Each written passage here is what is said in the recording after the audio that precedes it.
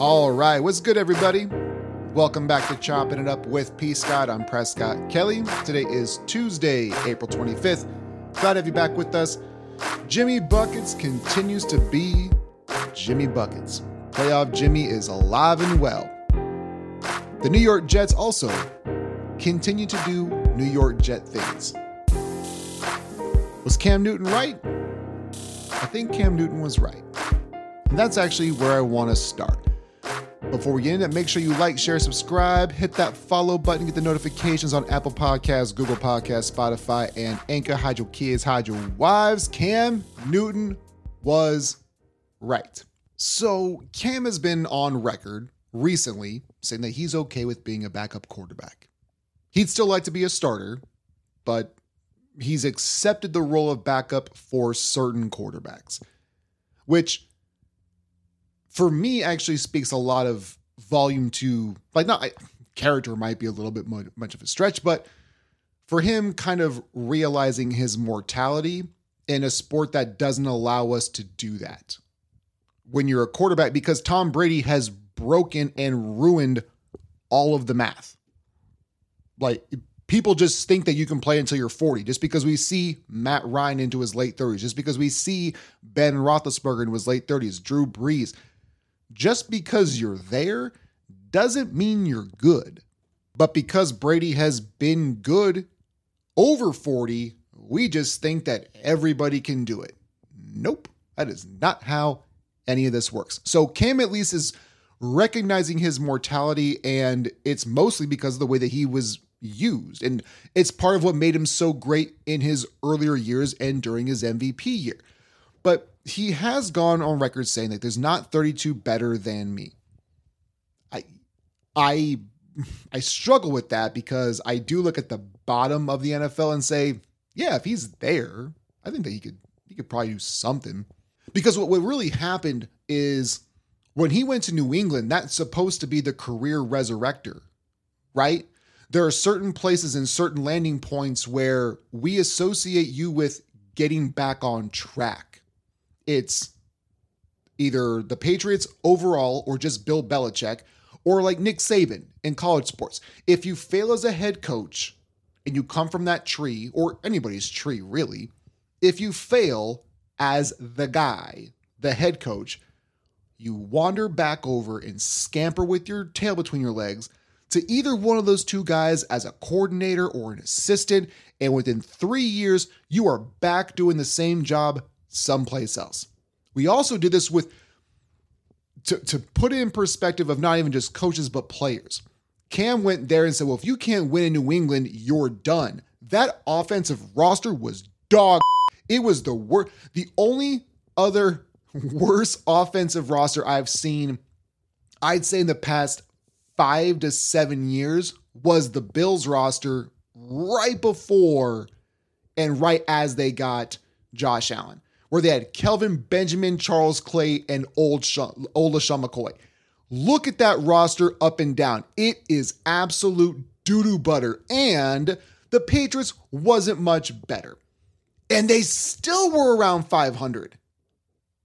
That is why you go to those places, because you think, well, he can just resurrect his career. But if there's nobody around you, which Cam did not have, there was no offensive help whatsoever.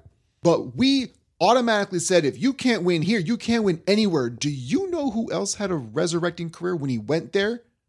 Was Randy Moss.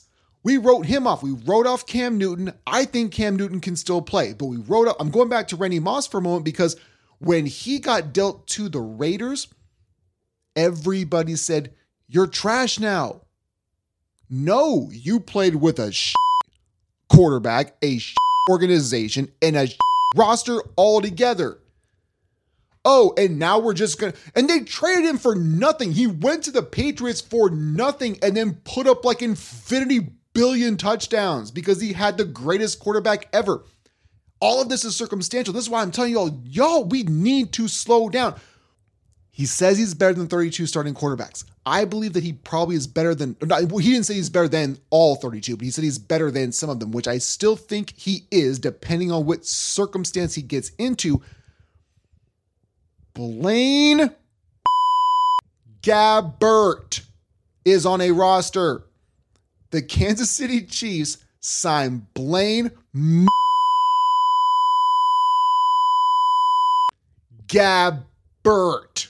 That man has absolutely no reason being on NFL roster.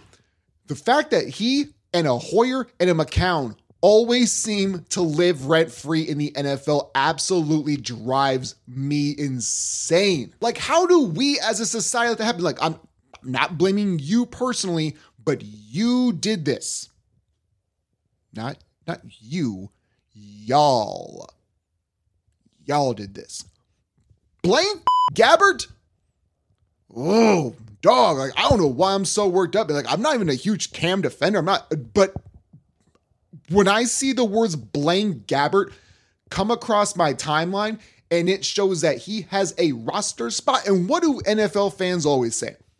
Well, let's just go ahead and let the other guy, let the young guy play. Why would you let the young guy play? Go ahead and draft a quarterback. I guarantee you he's better than Blaine Gabbert. You know what? Just for fun, let's go ahead and sign Sage Rosenfeld.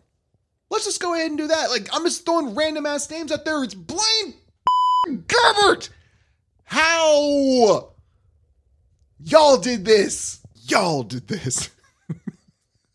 Blaine Gabbert. All right, moving on. The New York Jets continue to do New York Jet things. Man, what are they doing? Like, that's a legitimate, serious question that I'm offering to you, the audience. Because what they're doing is the epitome of small energy. We're tired of being baby brother. We're tired. We want to win the offseason. Cool. You are now officially the old Washington football team, but now of the AFC East instead of the NFC East. That's what you are now. You're just trying to win the offseason. You overachieved 1 year, and you got that small energy of, well, let's just go get 38-year-old Aaron Rodgers. Now, this is not saying that I feel like Aaron Rodgers is completely done, because now we did say in the previous segment that not everybody can play until they're 40. I believe that Aaron Rodgers still can. He did have a down year. When you lose Devontae Adams, that tends to happen. But he was still relatively good. But when you trade for Aaron Rodgers, you sure as better have the complete roster that you know is good. They are going off a 1-year sample size of overachieving and saying, we're all in, baby. This is who we are, and this is what we do. If you don't win your division, you're not making the playoffs. Everybody's throwing their hands up and saying, like, the Jets are finally here. Let's slow it down for a moment. Do you still think the Bills are better than the Jets? Do you? Do you think the Dolphins are? I still put the Patriots, like, I cannot not trust Bill Belichick to still be relatively competent and competitive. But if you don't win that division, you aren't making the playoffs. Because let's just say, hypothetically, that the Bills do win the AFC East. They've been favorites to win the Super Bowl the last 2 years now, which I don't, as a Bills fan, drives me absolutely up the wall, because what would make you think that they're supposed to win a Super Bowl when they've never done it? Now, they have some AFL championships right before the merger, but what would suggest you to believe that you can 100% trust Josh Allen in the playoffs? What would make you believe that they're supposed to win a Super Bowl when they don't have one? Isn't that insane to you that they continue 2 years in a row now to be Super Bowl favorites? But they are, I would imagine, still going to win the AFC East. But this is something I've been preaching on the show forever, is that if you don't win your division, it's still really, really tough to make the playoffs, even though they've added another spot. Unless you play in an absolute division like the AFC South, good luck in the AFC, like, collectively. Because somebody has to represent one division. Like, it's just going to happen. So if we go AFC South, let's just say it's Jacksonville. Just for the sake of argument, let's just keep it with Jacksonville.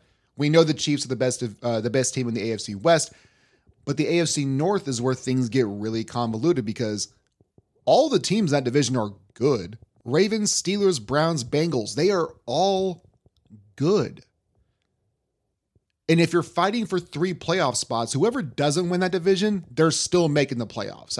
You can throw whatever team you want to in there. One of those teams is making the playoffs. If you go out west, the Broncos, I'm not trying to be a hot take guy. They are going to be better than they were last year. And they're probably going to be a 10 or 11 win team, and they might make the playoffs. Good luck. Just because you got Aaron Rodgers does not guarantee that you are, like, if you absolutely have been winning 10, 11, 12 games every single year for the past 5 years, and you're like, God, the only thing holding us back as a quarterback, that would be one thing. That is not who you are, though. And not only that, okay, like that's more of a micro look at this. Like that's a very short-term approach. I like to look at things from multiple angles. So I'll give you the short-term play. It doesn't look good, man. Now you might go 13-4. I don't see it happening, but there's always the chance for it. I never want to say never. But the biggest thing is the long-term play for this is absolutely stupid. Because the first round swaps, we went over that yesterday because I was doing it in the moment live and I'm like, look, it doesn't make any sense. And as I sit back and look at it, it still doesn't make any sense. So you traded first round picks. Who cares? 13 and 15 is not a big difference. It's not like you're going for, even going from 3 to 1 can be exponential. That can be a huge factor, especially if you're getting like some kind of transcendent quarterback, right? A corner or edge, something. But you're not doing that. You're picking the middle of the first round where everybody's still good. It just, again, circumstantial, depending on where you go in coaching, like that's going to matter. But going from 13 and 15, like, the holdup was ridiculous because you're just swapping ancillary picks in the first round and the later ones. Like you gave up some 4th and 5th and 6th rounders. The only thing that really matters is that conditional second rounder that can potentially become a first rounder. But the picks to me aren't what matter. Sometimes you can hit, sometimes you won't.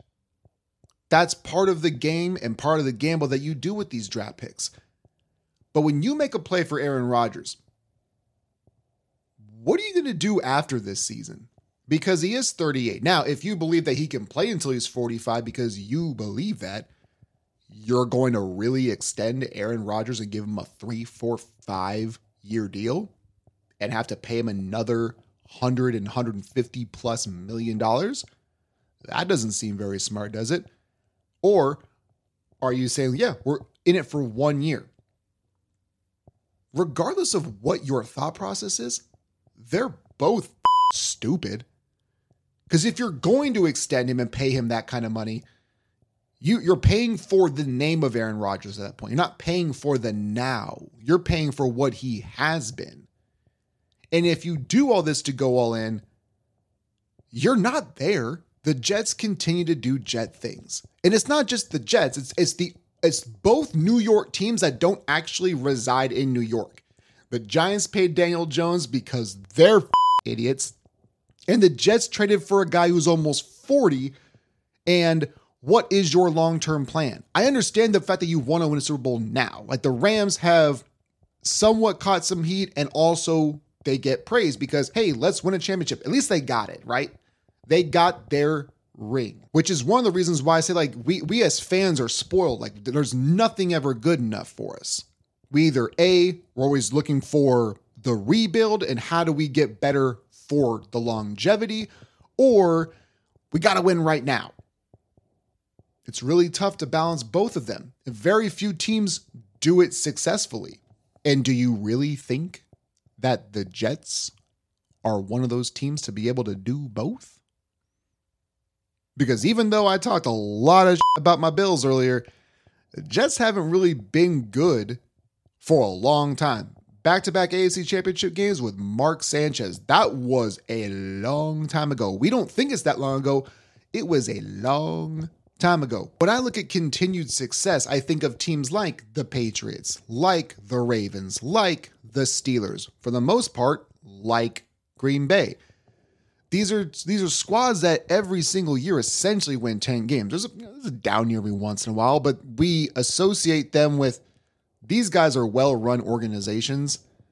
The Jets have not been that. We don't do word association with winner and Jets. It will be fascinating to see, though, because I really don't know what the Jets' plan is long-term for him. I just think it's a dumb move overall. Like, I understand if you were in this win mode now and you thought you were so damn close and you've been winning 12, 13 games, but you're just losing, like, because the Bucks were essentially like, they weren't that good, but the Bucks had a crazy roster before they got Tom Brady. They were like, that's the only example I can give you of when a team says they're a quarterback away, they were literally only a quarterback away. The Jets are not just a quarterback away.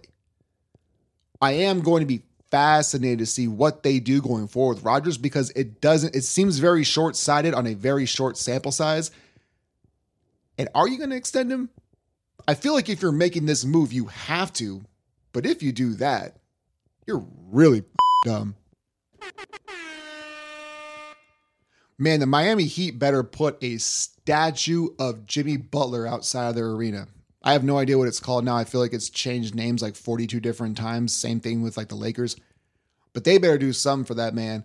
Jimmy Butler is one of those guys that I don't think we're really going to fully appreciate until he's retired. And that's usually how most things work. We don't appreciate anything in the moment. We're just looking for the next best thing. I've always found it fascinating, though, of how we perceive Jimmy Butler. And it always depends on what we're feeling that day. And it isn't really even just like us as fans. It also has to do with the people who are bringing the news to us, because they don't have any accountability for what they say. They have it take every 14 hours and they get to change it based on how they feel. And nobody really remembers it. There was a time in Chicago where we said, well, you can't win with Jimmy Butler because he's inefficient. He doesn't shoot the three well. All right, well, they were good when they had him and then they fell off. Well, you can't win with him in Minnesota, except for they made the playoffs. And when he was in Minnesota, he's a cancer. Whoops. Maybe Karl-Anthony Towns is just soft. Maybe that's what it is. And now that now that we've removed him from that situation, now we kind of see, oh yeah, Cat's skilled, but maybe he is soft. Jimmy Butler goes to Philadelphia. You can't win with him there. Maybe he's just really good at basketball and winning championships are really hard, and we need to stop doing this stupid that we do all the time where just because you don't like somebody in the moment, that they are the reason why you're losing. Because everywhere that he's gone, he's won. He doesn't have a ring yet, but he dragged Miami to a finals appearance a few years ago. He dragged them to an Eastern Conference Finals last year.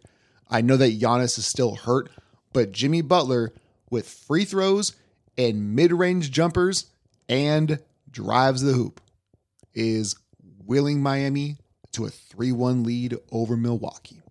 It's just so convenient for everybody to switch the narrative on this dude. It's when they're great, it's Jimmy Buckets. When they're bad, can't win with him. He's a cancer. Nah, the guy's just a hooper and he's good at what he does. I made the same exact kind of assessment with Devin Booker the other day, that he can hoop.